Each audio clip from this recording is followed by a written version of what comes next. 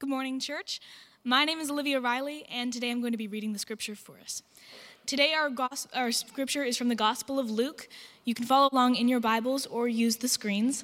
I'm going to be reading from chapter 3, verses 21 through 22 from the New International Version. It reads, "When all the people were being baptized, Jesus was baptized too. And as he was praying, heaven was opened, and the Holy Spirit descended on him in bodily form like a dove. And a voice came from the heaven, 'You are my Son, whom I love. With you I am well pleased.'" The word of the Lord. Thank you, Olivia. Let's just take a moment and center our hearts, our minds as we prepare to move through this scripture together. So, Holy Spirit, we pause for a moment and we ask you to come and challenge us, disrupt us, wake us up in areas that need to be woken. Stir in us an affection for you that's deeply rooted in the deepest form of what is most real.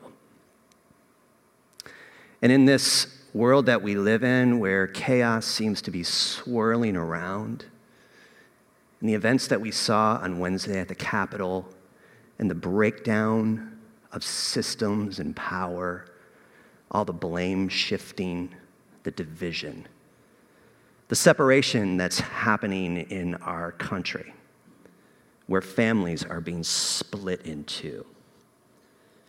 Holy Spirit, enter into the chaos. Bring order, bring truth, shed light on these things. Help us as your followers to be that creative minority of people that always rise up when all seems bleak and dark, and we help lead people to greater degrees of love and hope and peace. Help us not to be part of the problem, but to be part of the solution. So instruct us now, Holy Spirit, speak to our hearts and our minds and open us up to who you are. In the name of Jesus we pray, amen. So last week, we ended our time together with a spiritual practice, and the spiritual practice was centered around the question, it's an evergreen thing, and we filled out, those of you at home listening filled out, and those of you who were present in the building filled out a little card that said, "We do not, instead we are a people who." Now, as I was reading through the results, there was one particular comment that kept coming up in just about every other card, so I'm thinking maybe you all copied each other. Maybe there was some cheating going on in the room. But the number one thing that came up, and this was an overwhelming majority, is that we as an Evergreen Church, as a people, do not judge others. Instead, we are a people who are open to embracing all, wherever they are at in their journey. That was kind of paraphrased, but pulling it all together, that was the general consensus. And the question that I asked myself was, is that true? We will find out, won't we? As I get to know you, as you get to know me, but I wanted to get a sense of who we think we are as a people, or who do we hope we are becoming as a people. What kinds of people do we want to be in the world is the question that I'm oftentimes asking myself as a leader. What kinds of people do we want to be? How do we want people to see us in the world? What kind of a presence do we want to be in the world? We heard this text this morning out of Luke chapter 3, verse 21 through 22, where Jesus is baptized. He comes up out of the water, and God makes a declaration over Jesus.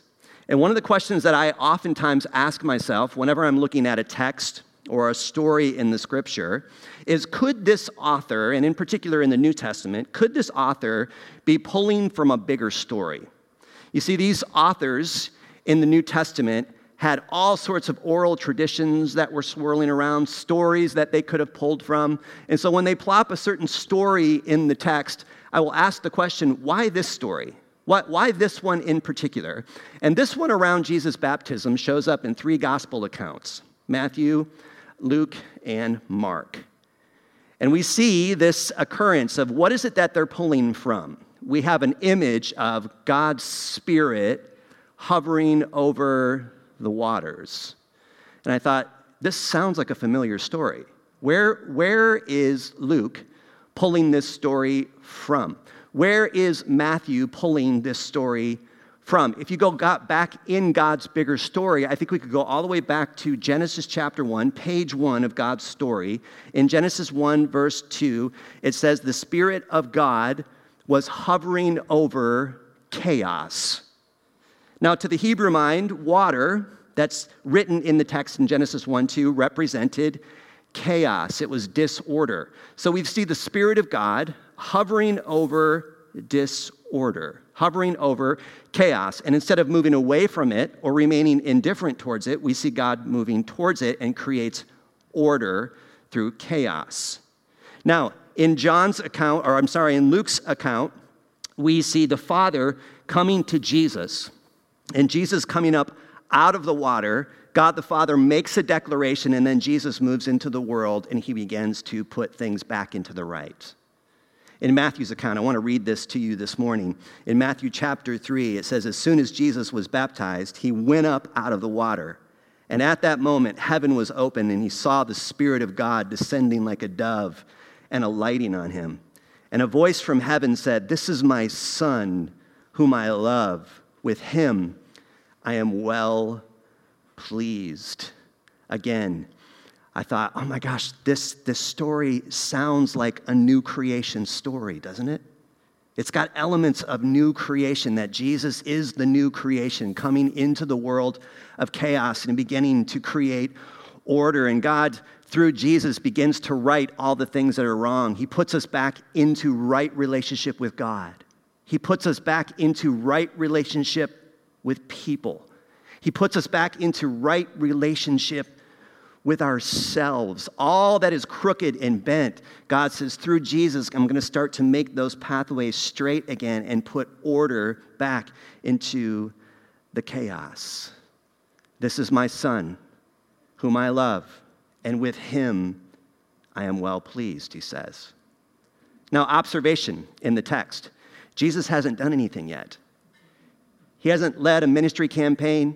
He hasn't led the organization into a building campaign. He hasn't organized teams. He hasn't done any miracles. He hasn't even preached any sermons yet. And yet this is the declaration that God begins with. This is my Son, and with him I am well pleased. I call this the divine blessing. The divine blessing is declared upon Jesus, his Son, right out of the gate, even before he does anything, says anything, moves into a deeper sense of mission. And I thought about the divine blessing, and I am convinced more and more as I look into the human story that every human being that I interact with is looking for this divine blessing. We all know at a very deep level that we were created to be delighted in. We know it. It is our birthright to be created and to be delighted in. We know that deep down inside, and it may not be at a conscious level, but at a subconscious level, we understand, at a cellular level, we understand that we were created to be delighted in. And God utters a declaration over his Son, this is my Son, with him I am well pleased. Those words are spoken over humanity. As soon as you come screaming into the world, that declaration is made over you. You are my daughter, and with you I am well pleased. Imagine how that changes everything in terms of how we start, because how we start has a lot to say with where we end up or how we end up in our journey through life. But to begin with that declaration that you are my daughter, and with you I am well pleased. The divine blessing is given to us even before we utter a word, even before we make a move, even before we accomplish anything. It's already given to us. My daughter, Alex, is 22. As a 22-year-old, she lives in the world of TikTok. TikTok videos are like the thing, and she sends us TikTok videos every week in which my wife and I will sit and will delight in TikTok together. So she sent this one TikTok video a couple of weeks ago, and as I watched it, I thought about this text, and I thought, oh my gosh, this right here says it all. It's the thing that we want. And I want you to watch this video for a moment. So Carl, if you could slam that thing and make it happen, let's do it.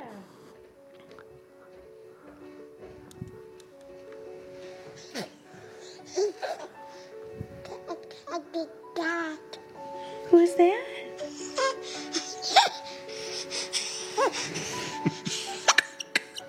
Is that Dada?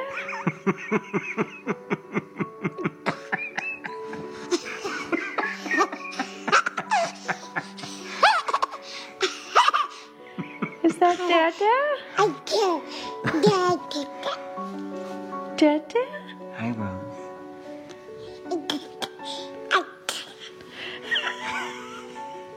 Is that Dada?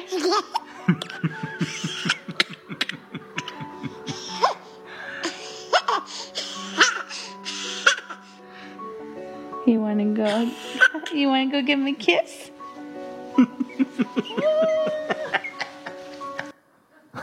Oh, God. Oh, man, that thing always wrenches my heart every time I watch it. What's happening here? That babies don't do anything. They don't. Like, if you had a baby, it's like, what does this baby do for you? Nothing. They poop, they sleep, they scream, they yell at you in all waking hours of the night. They do nothing, but they are so delightful. And then to see Rosie, that's her name, and just the anticipation of Dad coming in the room is too much for her to contain. That she is overjoyed, that there's something happening inside of her body and her brain and her mind that, oh my God, my dad's coming. And I can barely keep it together. And then you just hear Dad in the background laughing. There's like this joyful expression, this connection of the father looking at the daughter, and all they're doing is looking at each other. They're not even doing anything, just looking at each other and delighting in one another. And I thought, oh, that's it. That's what we all want. We all want to know that the thing on the other side, that's the person that's looking at us, that even a group of people looking at us understand that they are delighted to see us. And when people delight in us, there's something that awakens inside of the human mind, in the brain, in the soul, in the body, in the spirit. There's something that comes alive in all of us. It's that divine blessing that all of us are chasing after. We want it, we crave it, we know we were made for it. But here's the problem. We are convinced that we have to do something in order to get it. And it gets perpetuated in religion. We get into church communities, and all of a sudden we start to learn about love and grace and peace, but we understand that, wait a minute, there's all these things that I have to do in order to be accepted. And so it starts to switch into a different transition. And so we move into this transaction between us and God and between us and God's people, that there's got to be things that I can do in order to achieve this. And I call this the religious impulse. And this religious impulse exists in every one of us as people. And along comes Jesus, God the Father, delighting in humanity, delighting in creation, delighting over his Son, making a declaration. And Jesus comes up out of the chaos and he begins to move into relationships, making things that are crooked straight. All those people out in the margins who have been told that they're no longer acceptable the way that they are, God brings them into the center. Those who thought they were out are now in. In fact, the ones who are in are beginning to understand, maybe we don't fully understand what the gospel of Jesus Christ is all about. And God delights in people and continues to draw them into deeper senses of joy and love and grace. And he begins to transform the human heart. And we see Jesus moving into his teachings. And right out of the gate, after Jesus receives this declaration, he moves up on a mountainside and he begins to teach people. And what does he say? Blessed are those who are poor in spirit. My translation to that is, blessed are those who are thoroughly screwed up, who haven't pulled it off, are a complete mess, or at the end of their rope, have no idea which way is up any longer. If you're in that position, you are blessed. That's good news. That's the counterintuitive announcement of the kingdom of God that Jesus declares over humanity. These are the people who are actually in. These are the people who are actually going to fully understand that this is how it works. But we all have this thing called this religious impulse. And this religious impulse drives us into deeper senses of duty. It turns all the joy into, we have to do this. You hear that quite a bit. We have to, or we should be. And all of those have-tos and those shoulds get heavy and super hard. And before we know it, all the joy gets sucked out of following Jesus. And so we become these joyless tanks. We hear words in the scriptures, and instead of those being words of delight and lightness, there's a heaviness that comes to it. For example, Jesus says after he is baptized and he comes up out of the water and he receives this declaration, he moves into humanity. And what does he begin with in Matthew's gospel? He uses the word repent. Now, repent has got a whole bunch of tags attached to it for us. It feels like a super heavy word, doesn't it? Repent. 2021, repent. And it can be really heavy and daunting. Now, the word repent comes from the Greek word metanoia, and metanoia talks about renewing the mind, rethinking. And in the West, we love talking about the mind. We are so ingrained in the mind, but we are typically very focused on the left brain, the left part of the brain, which talks about information. We gather all this information, and we think all that information is going to lead us to deeper senses of transformation. And we forget about the right brain.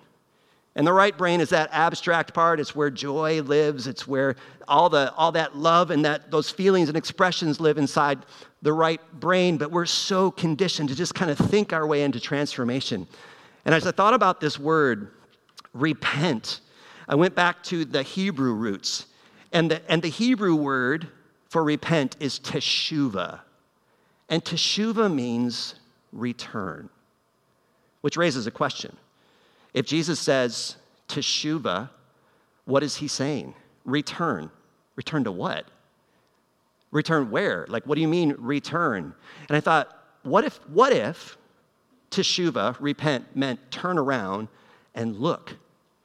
Look at your Creator. Look at that dad coming up the stairs like Rosie going, oh my gosh, my dad's coming in the room. I can barely keep it together. I can barely contain myself because he's about to enter the room. And wait until you see my dad, because it all comes unglued when dad walks in the room. And she's so excited and so overjoyed. She can barely even stay up. I mean, babies have a hard enough time staying up, but when your joy starts to explode in your body, you can barely keep yourself straight up because she just wants to lean in to the Father because joy has taken over the human mind. What if we thought of repentance instead of, you got to be really, really, really, really, really sorry, you know about the really sorries? And I'm like, you just get it right, and you're super repentant, and you promise never, ever, ever to do it again.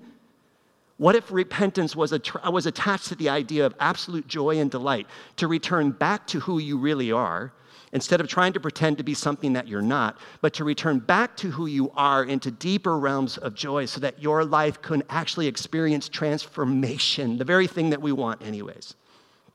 To see God as the one delighting in us. What if we were a community of people who could say to one another, repent, come on back to who you really are. Remember what we said last week, that one of the things that we want to do is remember who we are. Every time we gather, we want to remember. Why? Because it leads to deeper senses of repentance. When I forget who I am, I act like a fool. But when I remember who I am and remember whose I am and remember that God is seeing me and delighting in me and I delight in him as I look back, that changes my heart. That changes the motivation center of my very being. It transforms me into who I already am. That the declaration that I am a son and God delights in me, that he is transforming me, that changes everything. You know, when we fall into the category of having to perform, that religious impulse, that actually, when you feel the need to perform, do you know that that actually depletes joy in your life? Imagine being part of a community where you come in and you feel like you have to be a certain way and do a certain thing, and you have to put on this air and be a performer and be a doer and all these things that we try to put on. That depletes joy. I was listening to Elise preach back in Advent, you were talking about joy, and you kept talking about cultivating joy. And something inside of me, Elise, was just like springing forth as you were talking about cultivating joy. And I was like, I want to do that. I want to cultivate it. And then I thought about our roles as pastors here. And what if your role was you were a cultivator of joy in this place?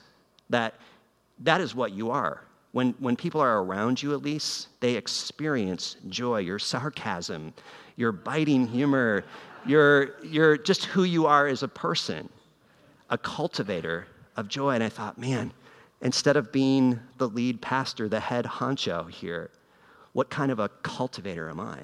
Am I a cultivator of joy? Am I a cultivator of peace? What does the world need right now? More lead pastors or more cultivators of peace? And I thought, Jesus, what is it that you're doing in the world right now? And what declarations are you making over humanity? And what are you saying to us as Jesus followers? He says, you are my kids, and with you I am well pleased. And then I thought about this term that theologians use quite a bit, and the term is called eschatological realism, something that you all are probably familiar with, eschatological realism. And eschatology has to do with future events, like what's coming. Eschatological realism is a way of describing who we are becoming as we walk with Jesus. So, instead of being pushed through life, we are being pulled into some kind of beautiful reality. Now, you think about guilt and shame for a moment. Are any of you familiar with these terms, guilt and shame? You've experienced these things. And so guilt has a way of kind of entering into the body. You feel a sense of like, I've done something wrong, and that's a healthy thing. And so in order to make that right, there's certain things that I have to do. Guilt is something that we can kind of manage as people. But shame, that's a difficult one. Shame doesn't say, I've done something wrong. Shame says, I am wrong. Shame doesn't say, I made a mistake. Shame says, I am a mistake. And that stuff goes in really, really deep. And the religious impulse loves to enter into that stuff and try to overcome it by making ourselves look really, really good. The problem is it doesn't work. Now think about this. Eschatological realism doesn't push us through life, it pulls us into the future. Instead of being pushed by guilt and shame, what Jesus does is Jesus invites, he says, repent, teshuva, return, come back to who you are. Step into the deepest reality that you are loved even before you utter a word, even before you make a first move. You get pulled into the future. Imagine how that would change the outcome of life if you surrendered to the pull. Instead of getting pushed, you're getting pulled into a beautiful future. You are actually becoming the person that God created you to become. It's like when you begin to walk with Jesus, the realest parts of you begin to get fully expressed. And when you are fully you, when you know that you are delighted in, you begin to find that joy will increase in your life. You think of all the things that deplete joy in life: duty, performance, not being the truest expression of yourself, entering into a community thinking like, if these people only knew, they'd check out on me in a heartbeat, right? But if they really, really, really knew me, would they still want to be with me? Would they still like me? Would they still accept me in this community if they really, really knew the things that I had done in life? Evergreen, we do not want to judge people. Instead, we want to be a people who embrace everyone. My question to that is, okay, really? Is that what we want? Is that what we hope to become? Do we want to be the kinds of people that actually invite people into the poll, into, that's not who you are, this is who you are, step fully into who you are becoming as a Christ follower, that eschatological realism?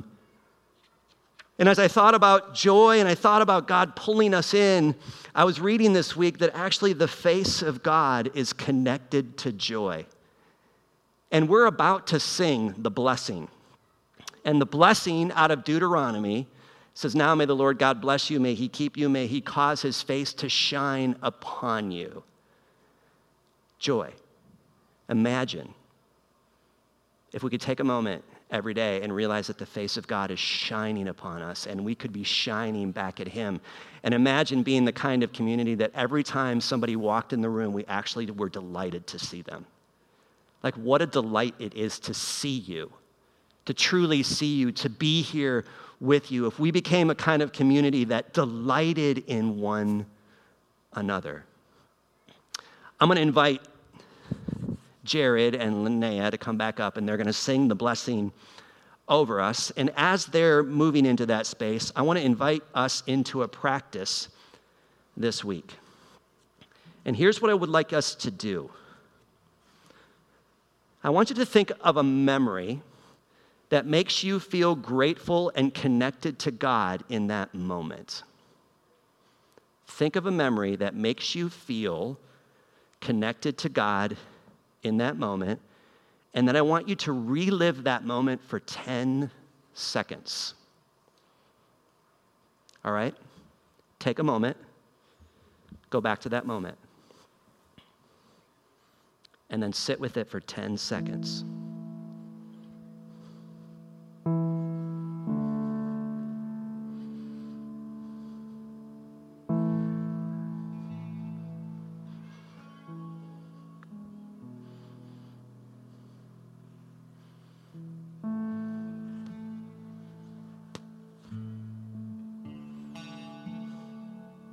Question for you, and these are important questions.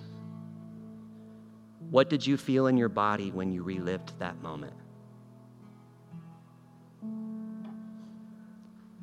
What do you think God wanted to impress on you in that memory?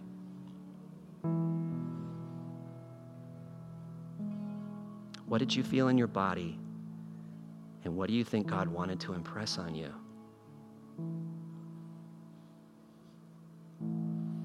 Here's the invitation for this week.